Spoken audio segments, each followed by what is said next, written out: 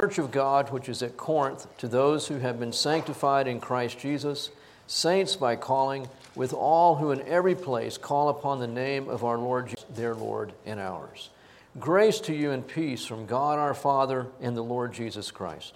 I thank my God always concerning you for the grace of God which was given to you in Christ Jesus, that in everything you are enriched in Him, in all speech and in all knowledge, even as the testimony concerning Christ was confirmed in you, so that you are not lacking in any gift, awaiting eagerly the revelation of our Lord Jesus Christ, who shall also confirm you to the end, blameless in the day of our Lord Jesus Christ. God is faithful, through whom you were called into fellowship with His Son, Jesus Christ our Lord. Let's pray.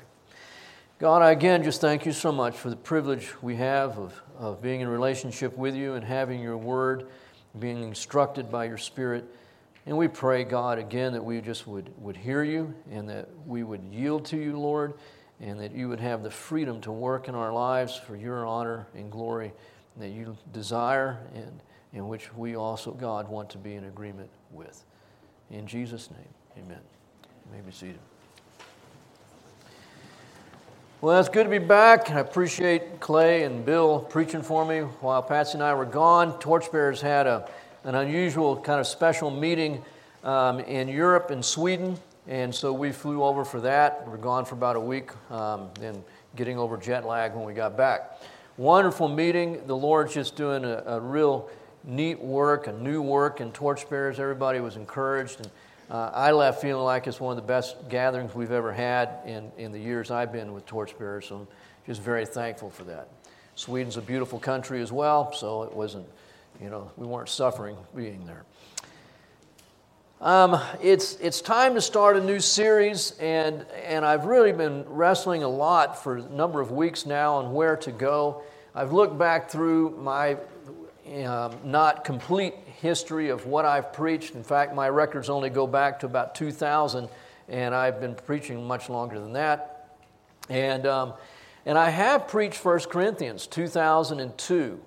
So 16 years ago, as a church, we went through 1 Corinthians. So I asked the campers last week in camp, how many of you have been here to camp before? And 90% of them raised their hands. And I said, how many of you have heard me teach before? And most of them raised their hands. And I said, how many of you remember what I taught?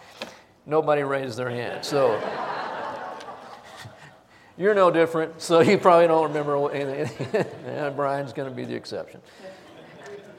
I actually was thinking about Exodus as well, and it occurs to me there's not a lot of difference between the two books, but the reason I've kind of moved toward 1 Corinthians is because I teach 1 Corinthians at His Hill every year, and I didn't want it to be too redundant for the new students that'll be coming in, that if I teach 1 Corinthians later on, that they, during the school year, that they would get it twice. So, but you think about the church in Corinth, and if you've never read the book of Corinthians, and most everybody would know, I think, if anybody just walking on the street knows anything about the Bible, they've heard anything, they would go, that was one messed up church.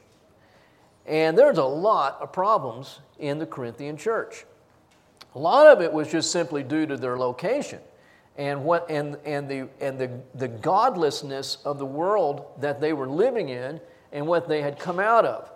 Not unlike the people of Israel in the days of their Egyptian bondage.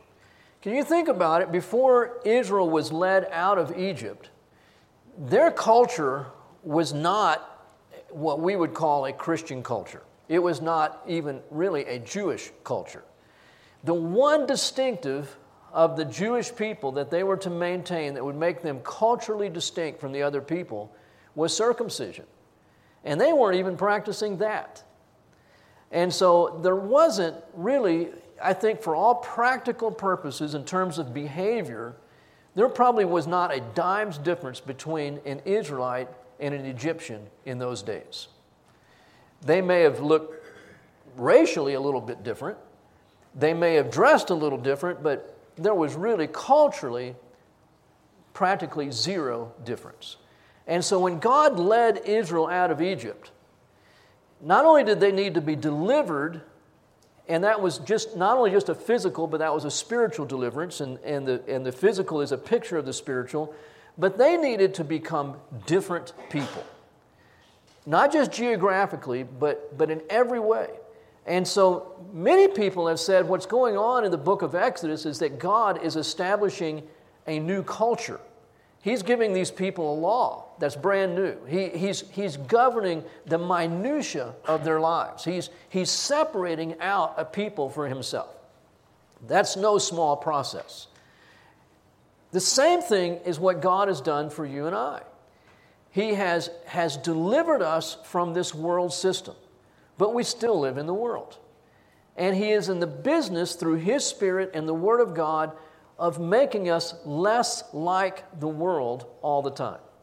The moment that you put your faith in Christ, you become light and salt. You're different. You're a new creature. Paul's going to talk about that when he writes to the Corinthians. You are a new creation in Christ. But like the Corinthians, we don't always look like we're new creations. And we can look more like the world than we do like Jesus.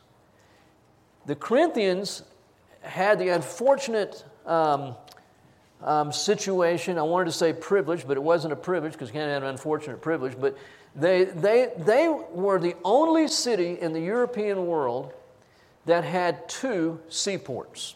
And if you get out your maps, it's the last book of the Bible, and look up maps there, you'll see where Corinth is, and it had that unique distinction of having a seaport on the west and a seaport on the east.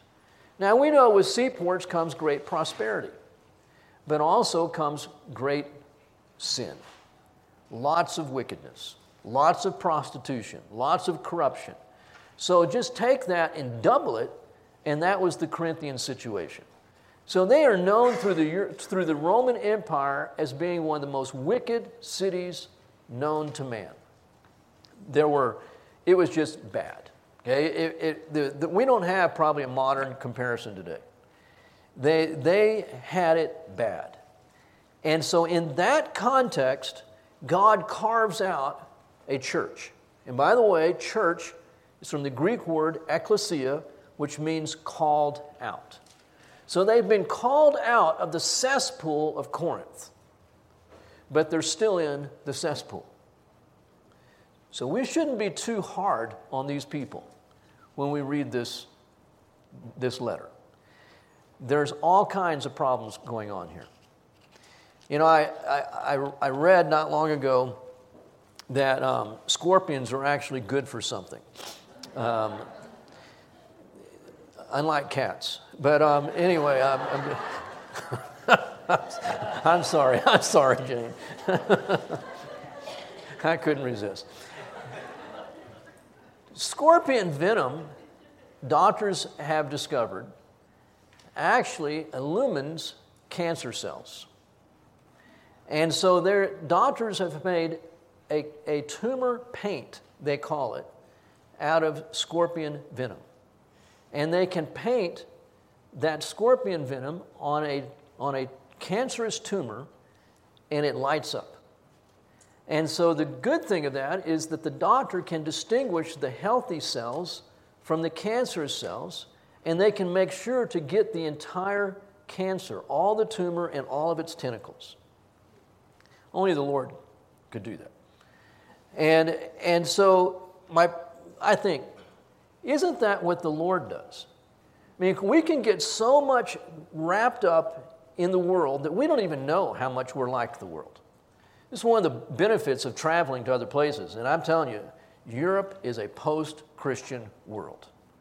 And I think it's bad in the United States. Try going to Europe. I mean, it is so much worse. Trying to live a distinctive Christian life in Sweden is extremely difficult.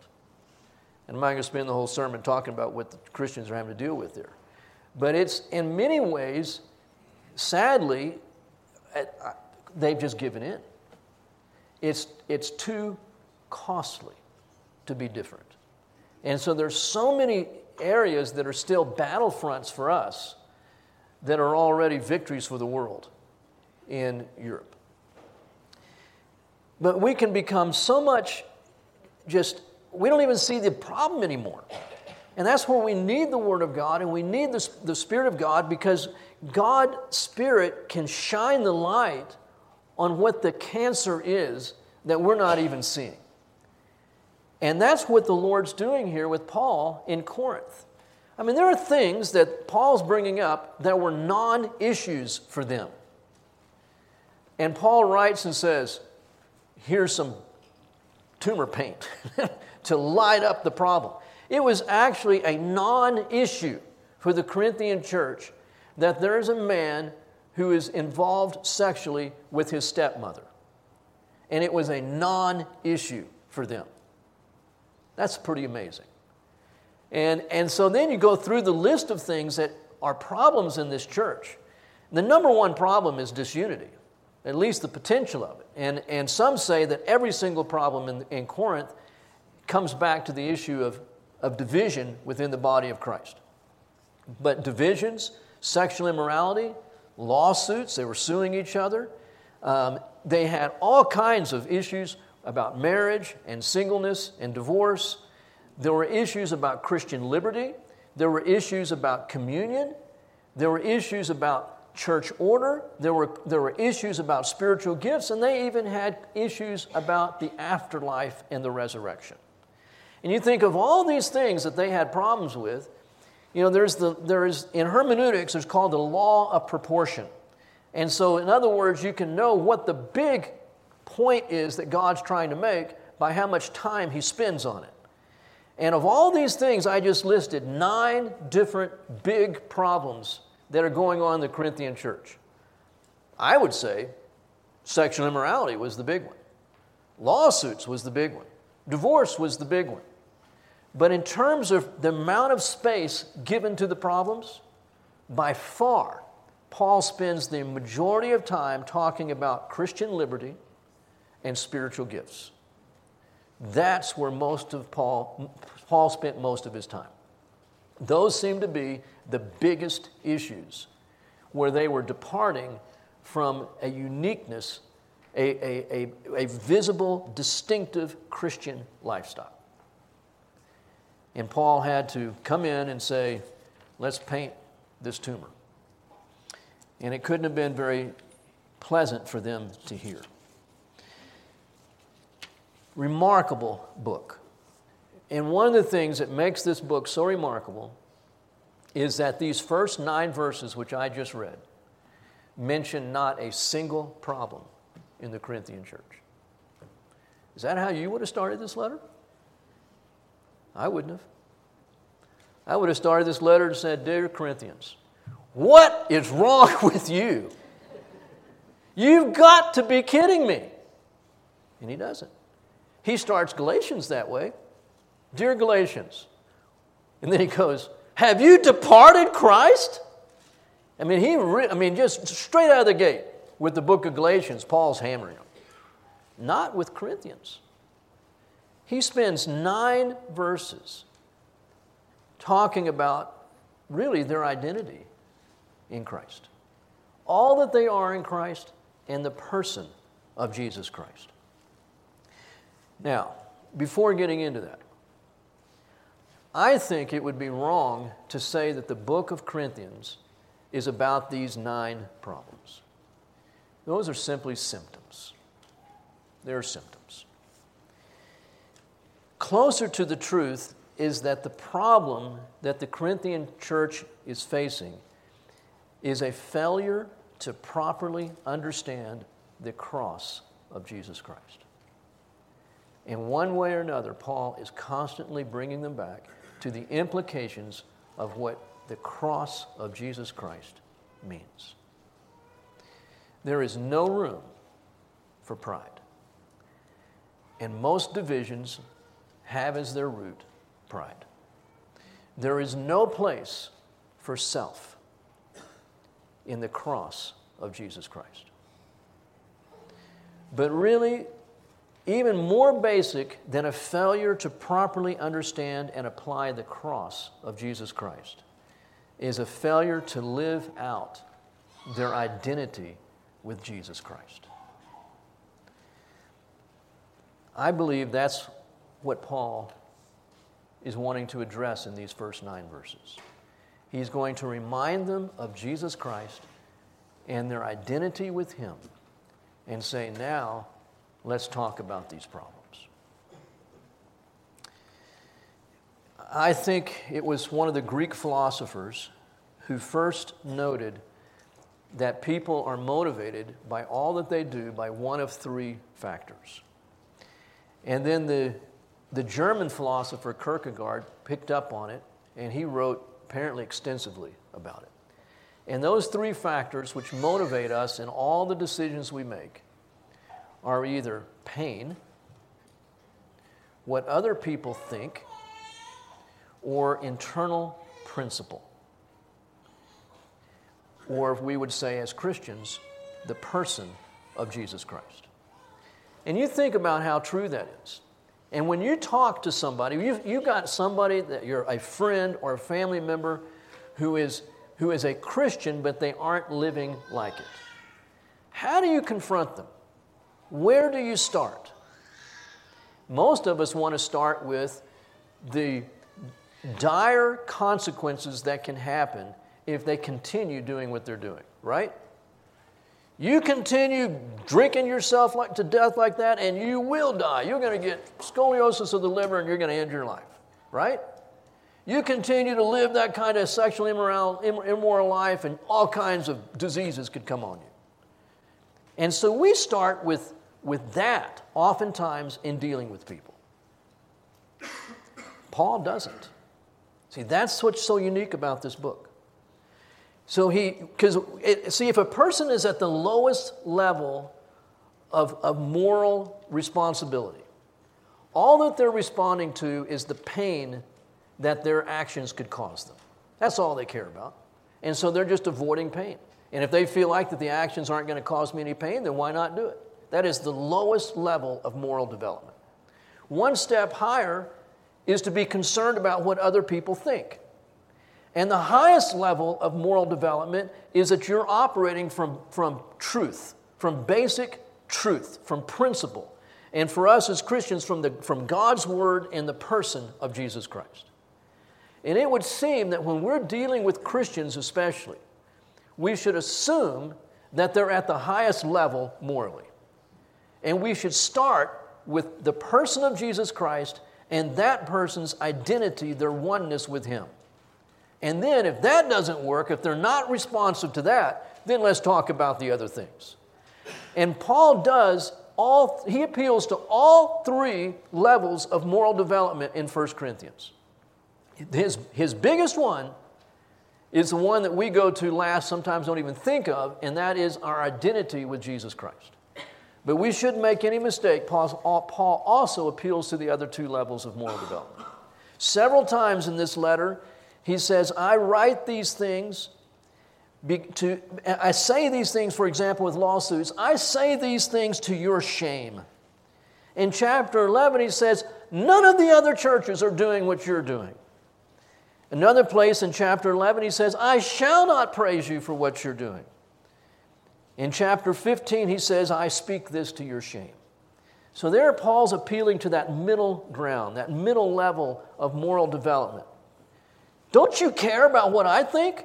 Don't you care about what anybody else thinks? That's not the highest level. And even though Paul doesn't start here, there are at least 4 times in this book where Paul says, you could die. If this continues, you could die. In chapter 3, talking about the man who is involved sexually with his stepmother, Paul says, I've already delivered him over to Satan for the destruction of his flesh. Meaning if it takes his death in order to preserve his soul, then I'm asking God to do that. Same thing in chapter 5, chapter 10, chapter 11. In one way or another, at least 4 times in this book, Paul warns Christians, if your behavior doesn't begin to match the Lord Jesus Christ, you could die. But he doesn't start there. He starts with our identity with Jesus Christ. And I find that very challenging. Because honestly, that is often not my first thought when dealing with people. But I can tell you, I sure appreciate it when people have dealt with me that way and said, Charlie, I think maybe you're forgetting who you are, forgetting who Jesus is and what it means to be in relationship with him. There are 10 things that Paul says here about the Corinthian church. Knowing their problems, I'm surprised he could find 10 good things to say. Paul can find 10 good things to say about the Corinthians, we should be able to find good things to say about any Christian. He begins and says, Paul, called as an apostle of Jesus Christ by the will of God, and Sosthenes, our brother. Now, before we move on, just a quick parenthesis. You need to go back and read Acts 18 to find out who Sosthenes is. He was the leader of the synagogue in Corinth, an unbeliever who hated Paul. It was his brilliant idea, he thought, to drag Paul into a secular Roman court and accuse him of violating Roman law by preaching Christ. And so this was a huge court. This wasn't just a low-level court. This was like a federal court.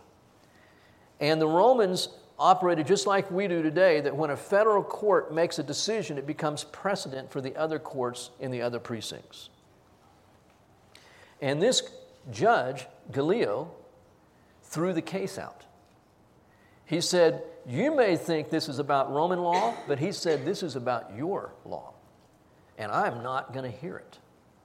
And so not only did it not go against Paul, it actually worked in favor of Christianity.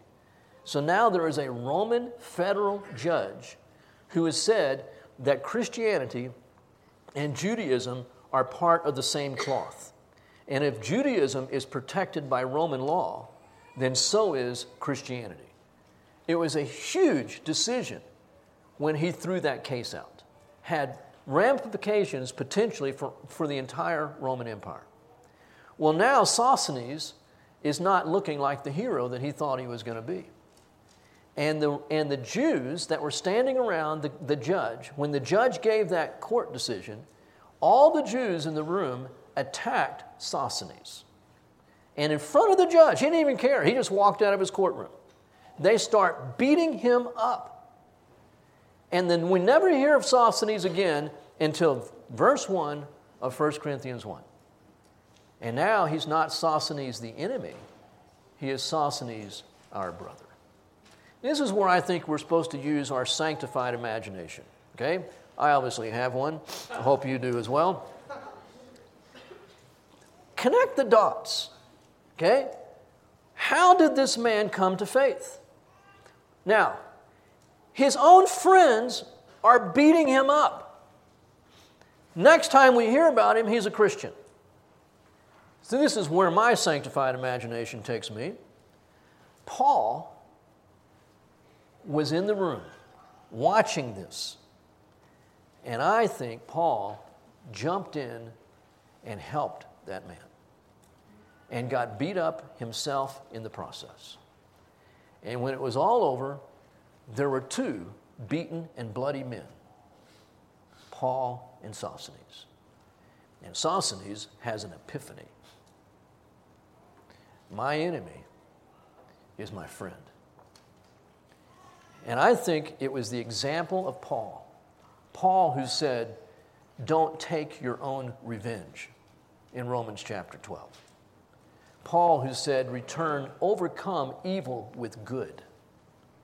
I think Paul, acting in accord with his faith, in consistency with his Lord, that Paul got in there and helped this man. And the man gave his life to Christ. Why would Paul even include that in this letter? Because these are people who, as Christians, are acting more like Sosthenes before he was saved than they are acting like Jesus. And Paul, by dropping this name into this letter, is recalling to these men these people powerfully of what a changed life looks like. What God alone can do to redeem someone and turn them from an enemy of the cross to a brother in Christ. Powerful. I mean, you think, man, you would have read that and you go, whoa. I mean, just all the memories, all the history would have come flooding back into the minds of the Corinthian people when Paul mentioned Sosthenes. And then he begins to talk about this church. Verse 2. To the church of Satan. No. To the church of the world. To the church of God, which is at Corinth. You are God's called out people. Remember church, ecclesia, called out ones. You are God's people. Paul never questions the salvation of these people. How many times are we guilty of questioning the salvations of those who profess faith in Christ, but we don't see a difference in their lives? Paul says, you're the church of God. No question about it. To those who have been sanctified in Christ Jesus. Don't read sanctified as meaning you've been made perfect. Sanctified simply means you have been set apart for a purpose. God has called you out, you're the church, and God has set you apart in Christ Jesus for a purpose. Every Christian is part of the church of God. Every evangelical church where the gospel is being preached and people have come to faith in Christ, that is the church of God. And we are sanctified, set apart, and we are saints. All of us. There are saints that don't act saintly. Amen. I'm one of them. But every person who has placed his faith in Jesus Christ is a saint. You don't have to die and wait 300 years for the Catholic Church to declare you a saint. God declares you a saint the moment you place your faith in Jesus Christ. Saints by calling who with all in every place who call upon the name of the Lord Jesus Christ, their Lord and ours. So just think about these. I'm just going to read, I just made the list here. Just think with me because we're running out of time. Church of God, they've been sanctified. They are saints by calling. They are those who call upon the name of the Lord Jesus Christ. Grace has been given to them in Christ. They have been enriched in everything, in all speech and in all knowledge. The testimony of Christ has been confirmed in them. They are not lacking in any gift. They are awaiting eagerly the revelation of the Lord Jesus Christ. Can you think about it? No matter how worldly Christians can become, every Christian is waiting for when this is going to be over and we can be with Jesus. I mean, I'm telling you, don't you know that to be true? Even Christians where you just go, could they be any more godly than they are? They just go, man, it'll be great when this is over and we can be with the Lord. Even the Corinthians were awaiting eagerly the revelation of the Lord Jesus Christ. He says, confirmed blameless by Christ. That is a positional truth. No matter how raunchy their lifestyles are, God sees them in Christ as blameless. They have become the very righteousness of God in Christ. And when the day of the Lord Jesus Christ occurs, these people, these Corinthians, as well as you and I, will be confirmed by God as blameless in Christ. And they have been called into fellowship with God's Son. And God is faithful. Now, some observations about this. Not only is Paul appealing to their identity in Christ throughout these 9 verses, church, saints, enriched in everything, awaiting eagerly, all these things I mentioned. He is clearly saying, remember your oneness with Jesus. Before he mentions any problem, remember who you are in Christ. He's lifting them up. He's not focusing on the sin. See, as Louis Sperry Chafer the one time said, as Christians, we don't preach against sin. We lift up Christ. And he used the illustration of leaves falling off a tree. And he says, we don't preach against the dead leaves. We preach Christ in his life, and the dead leaves fall off. Paul is saying, let me remind you of your relationship, your identity, your fundamental oneness with Jesus Christ. Let me remind you of who you are, because obviously you've forgotten it. Right? Isn't that what we do? Every time we've sinned, we are not remembering who we are in Christ. But the bigger thing is, he's reminding them of Jesus. And in these first 10 verses, beginning in verse 1 and going through verse 10, which I didn't read, in 10 verses, 10 times, Jesus is mentioned.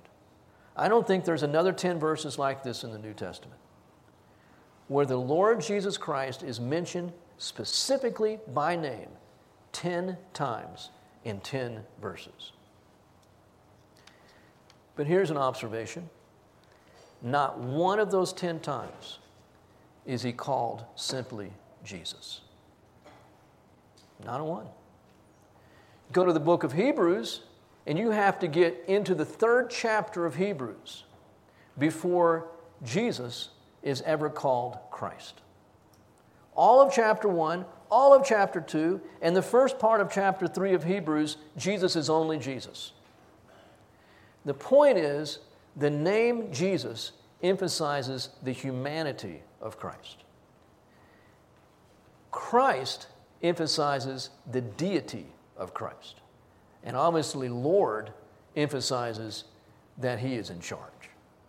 And as you read through these listings of Christ's name, never is it simply Jesus.